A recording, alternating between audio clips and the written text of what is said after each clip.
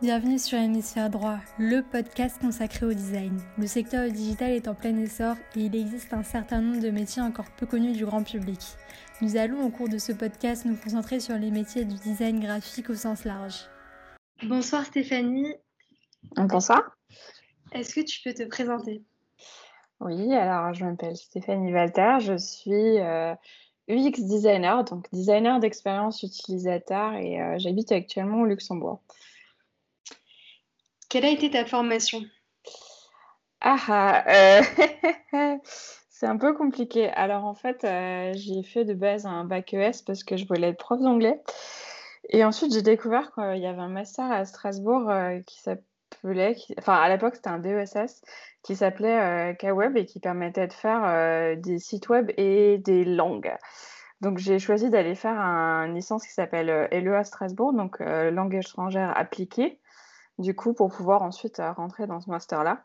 Donc, j'ai une double formation, une de langue, donc français, allemand, anglais, et de deux sur toute la partie vraiment, donc tout ce qui va être web design. On a fait un peu de dev, un peu de design, un peu de gestion de projet. Donc, c'est assez touche à tout, en fait, au final. Est-ce que tu considères qu'il s'agit d'une formation complète ou est-ce que tu continues d'apprendre sur Internet ? C'est deux questions vraiment très distinctes. Donc, est-ce que c'est une formation complète ? On apprend beaucoup de choses. Clairement, on a vu ça va du XML au PHP en passant par Photoshop, Illustrator, un peu d'ergonomie, de la localisation, de la vidéo. Donc, dans ce sens-là, c'est vrai que c'est très complet parce qu'on apprend plein de petites choses. Après, le problème derrière, c'est qu'on est spécialisé en rien. Donc aujourd'hui, souvent les boîtes cherchent des profils spécialisés. Donc généralement, ce qui se passe, c'est que les étudiants ont plus des affinités vers les langues, la localisation. Donc la localisation, pour ceux qui savent pas, c'est la traduction de sites web, de produits, mais c'est pas juste la traduction au sens traduire les mots, c'est vraiment prendre tout le contexte culturel en compte, ce genre de choses. Donc il y a des étudiants qui vont vers ça. Moi, je suis allée plutôt vers le design et du coup, je me suis vraiment spécialisée en tout ce qui est expérience utilisateur et mobile dans mon stage, en fait, au final. Donc c'est assez complet. Mais c'est sûr que derrière, si on veut un profil spécialisé, il faut ensuite se spécialiser par soi-même. Et donc, si je continue d'apprendre sur Internet, c'est un peu Internet qui m'a permis de me spécialiser derrière entre tout ce qui est les blogs, les articles, les vidéos de conférences, les podcasts. Donc oui, je continue à apprendre sur Internet tous les jours. Je fais une demi-heure à 1 heure de veille par jour. Donc je lis des articles pendant une demi-heure à 1 heure. Le matin dans le bus, le soir dans le bus et parfois un peu à midi quand j'ai un peu de temps. Est-ce que tu as rencontré un tournant de carrière où tu savais déjà que tu voulais devenir designer ? Est-ce que c'est une vocation ou bien tu t'es découverte dans ce domaine ? Alors, en fait, j'ai toujours dessiné, j'ai toujours été super intéressée par le web. J'ai toujours été dans l'informatique aussi. C'est merci à mon instituteur de CM2 qui m'a fait vraiment découvrir ça. Donc, tout le côté ordinateur, tout ça, j'aimais beaucoup de base. J'avais mon premier ordinateur, j'ai commencé à faire ce qu'on appelait à l'époque de l'infographie, des photomontages.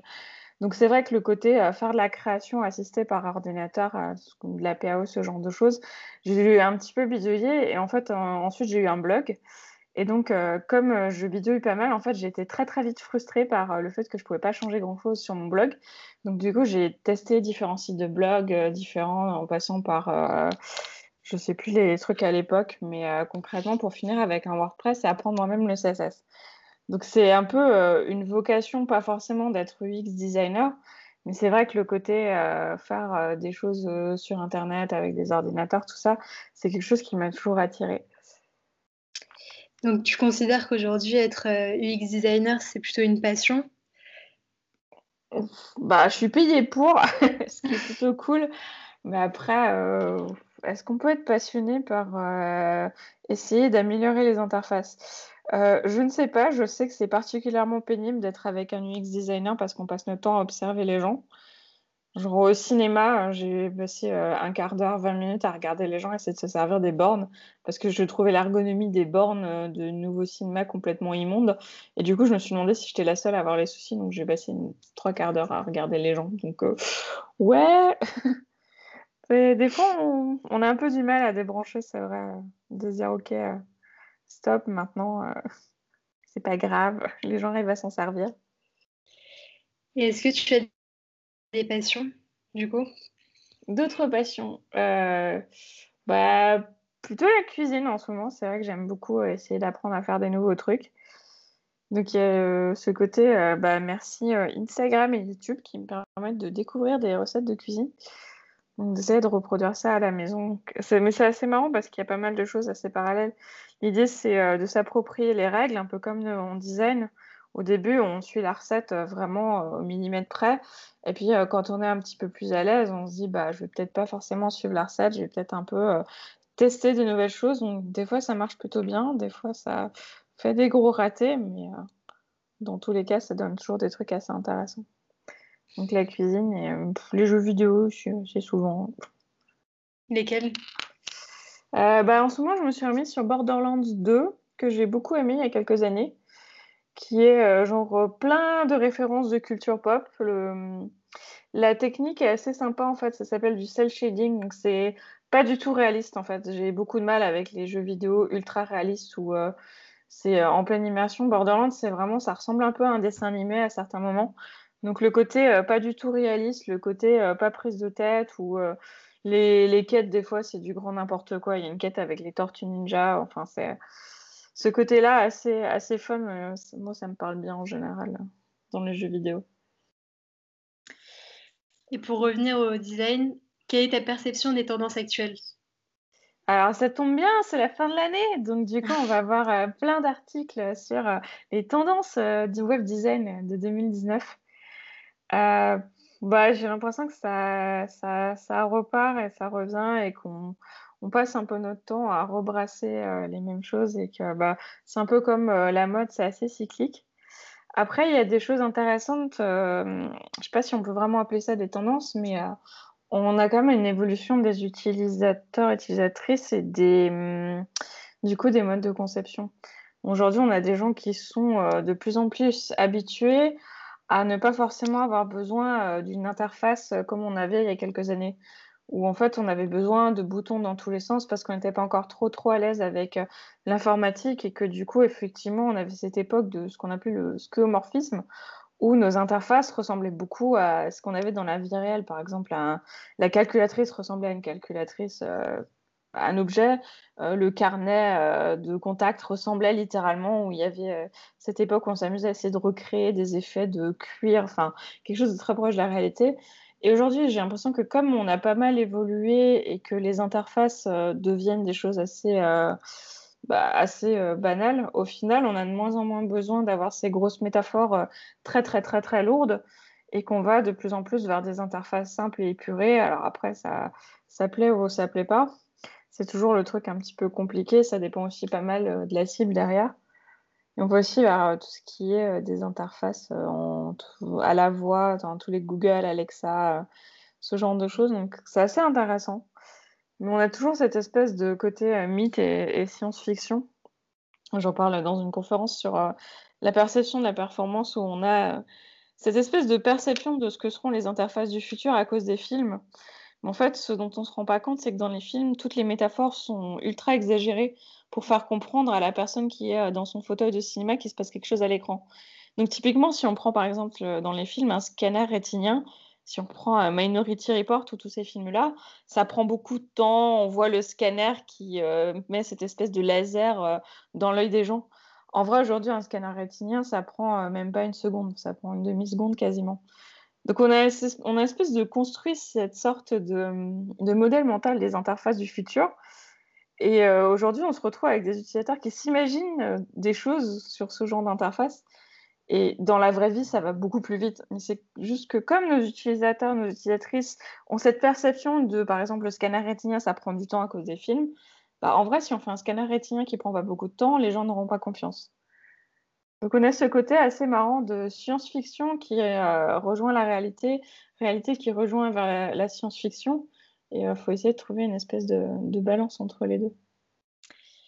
Tu as parlé des conférences que tu donnes et je suis allée voir sur ton site. C'est vrai que tu donnes énormément de conférences. Du coup, quelle est Qu'est-ce que tu fais au quotidien en tant que UX designer? Est-ce que tu travailles en freelance? Comment ça se passe? Je travaille en tant que consultant, en fait. C'est un joli mot pour dire concrètement que je travaille dans un...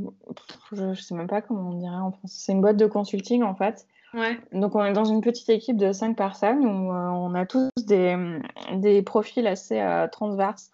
Donc, j'ai 2 personnes qui font de de l'intégration, mais qui peuvent aussi faire de l'interface.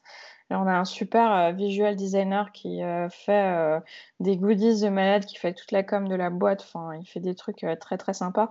En plus, il est passionné par le print, donc il a des échantillons de t-shirts, de cartes de visite, de goodies. Enfin, c'est assez dingue. Et on a 2 UX designers qui font aussi un petit peu d'interface.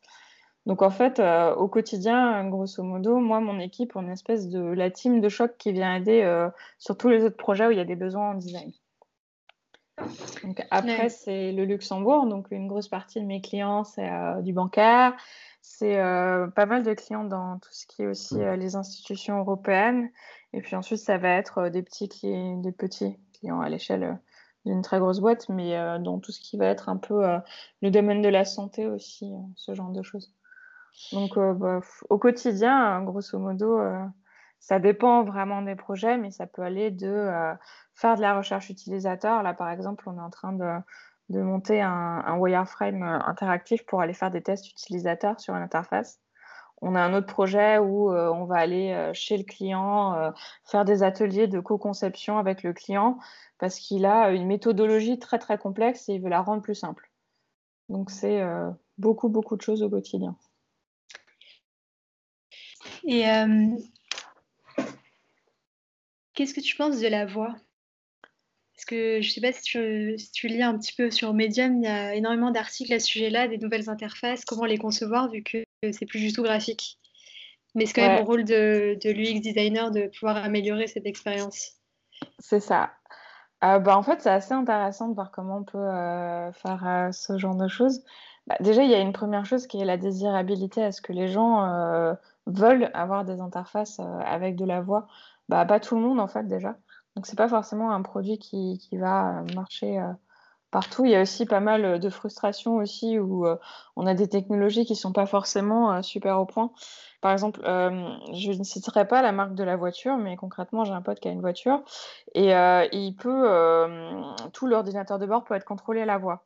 Le problème, c'est que quand il rentre dans une section de l'ordinateur de bord, tous les contrôles sont relatifs à cette section.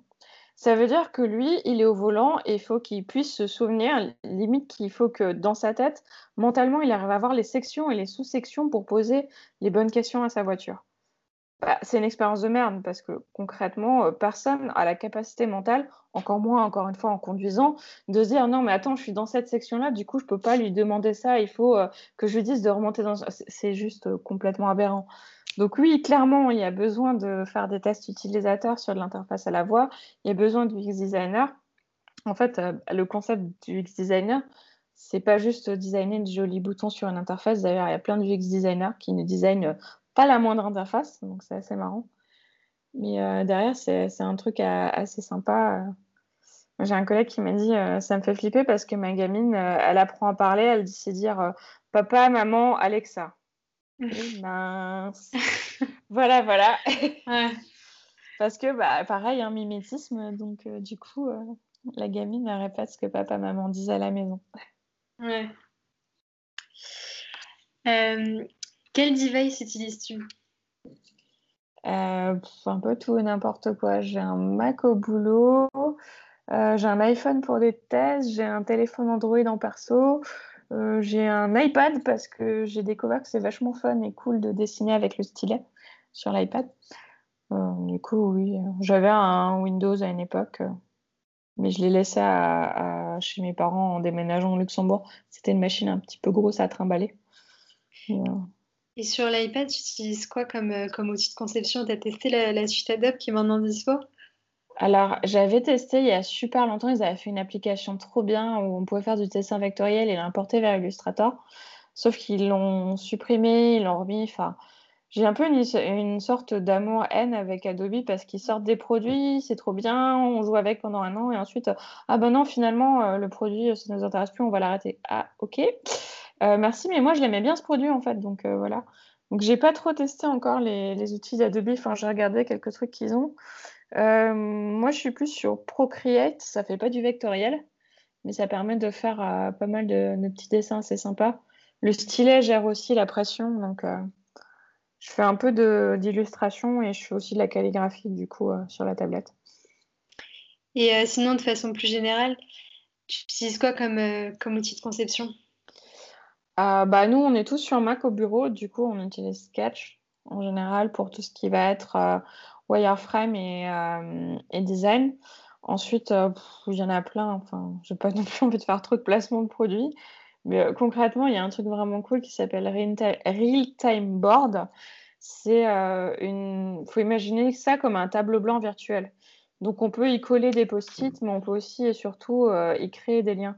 Donc, pour tout ce qui va être, par exemple, parcours utilisateur, c'est super pratique parce qu'on peut vraiment créer des liens et déplacer tous les liens, en recréer vers d'autres.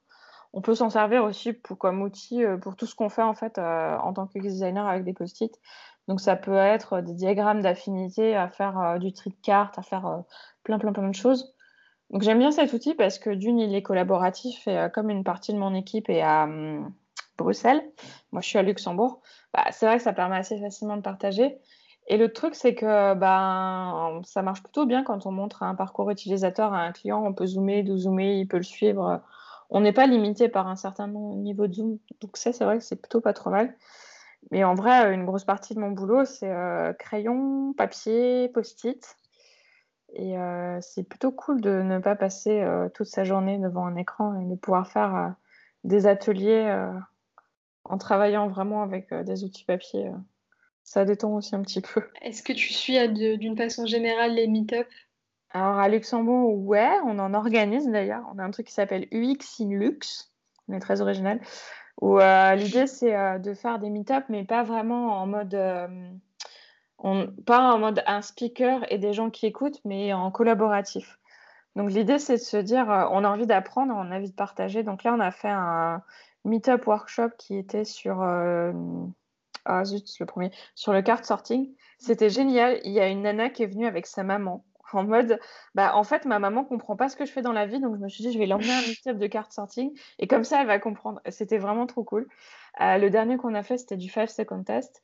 Et l'idée, c'est soit quelqu'un a une méthode UX et la personne a envie de la présenter, et du coup, il y a genre un quart d'heure, 20 minutes de présentation de méthodo, et ensuite on pratique ensemble, et ensuite on fait un retour. L'autre idée qu'on a, on n'a pas encore eu le temps de le mettre en place, mais c'est de se dire, ok, moi, il y a une méthode que j'ai vue, j'ai lu dessus sur Internet, mais j'ai jamais testé. J'aimerais bien la tester avec des UX designers avant de la tester avec des utilisateurs ou des clients. Du coup, bah, j'aimerais bien venir à un meet-up et puis on teste ensemble cette méthode et pareil, on fait des retours. Donc c'est plus moi le côté collaboratif, échange sur des méthodos qui m'intéressent dans ce genre de cas. La petite question de la fin, quel est ton conseil pour quelqu'un qui souhaite débuter en design? D'être curieux, curieuse, motivée et en fait, si la personne n'a pas envie de passer sa vie à apprendre, c'est peut-être pas forcément la bonne carrière. Parce que clairement, en fait, ça bouge tellement, ça évolue tous les jours. On peut pas attendre de recevoir des formations. Enfin, en France, il y a des budgets pour des formations, par exemple. Mais je pense que c'est très difficile de se mettre à jour si on a le droit qu'à une seule formation par an. Donc, c'est lire Ouais. des bouquins, aller à des meet-ups, justement, aller à des conférences. Alors, c'est compliqué, encore une fois, parce que pas mal d'entreprises ne le payent pas forcément. Mais après, aujourd'hui, la plupart des conférences, en fait, elles ont soit un système de live stream, donc on peut les suivre en live sur Internet, soit les conférences sont enregistrées. Donc même si on peut pas aller à une conférence, on perd le côté échange avec les gens. On peut quand même regarder pas mal de vidéos, de conférences. Enfin, toutes les grosses conférences francophones, que ce soit Flupa, UX Day, Paris Web, Blend Web Mix, DevFest, toutes ces conférences-là ont des vidéos en ligne en fait. Donc c'est se dire, bah ok, on peut apprendre tous les jours. Et l'autre conseil, c'est planifier, c'est cool, mais ça se passera jamais comme on a planifié. Il faut aussi un peu lâcher prise. Donc c'est se dire, bah ouais, j'ai planifié mon atelier avec mon client à la minute près et tout est cadré, mais en vrai, ça se passera jamais comme ça.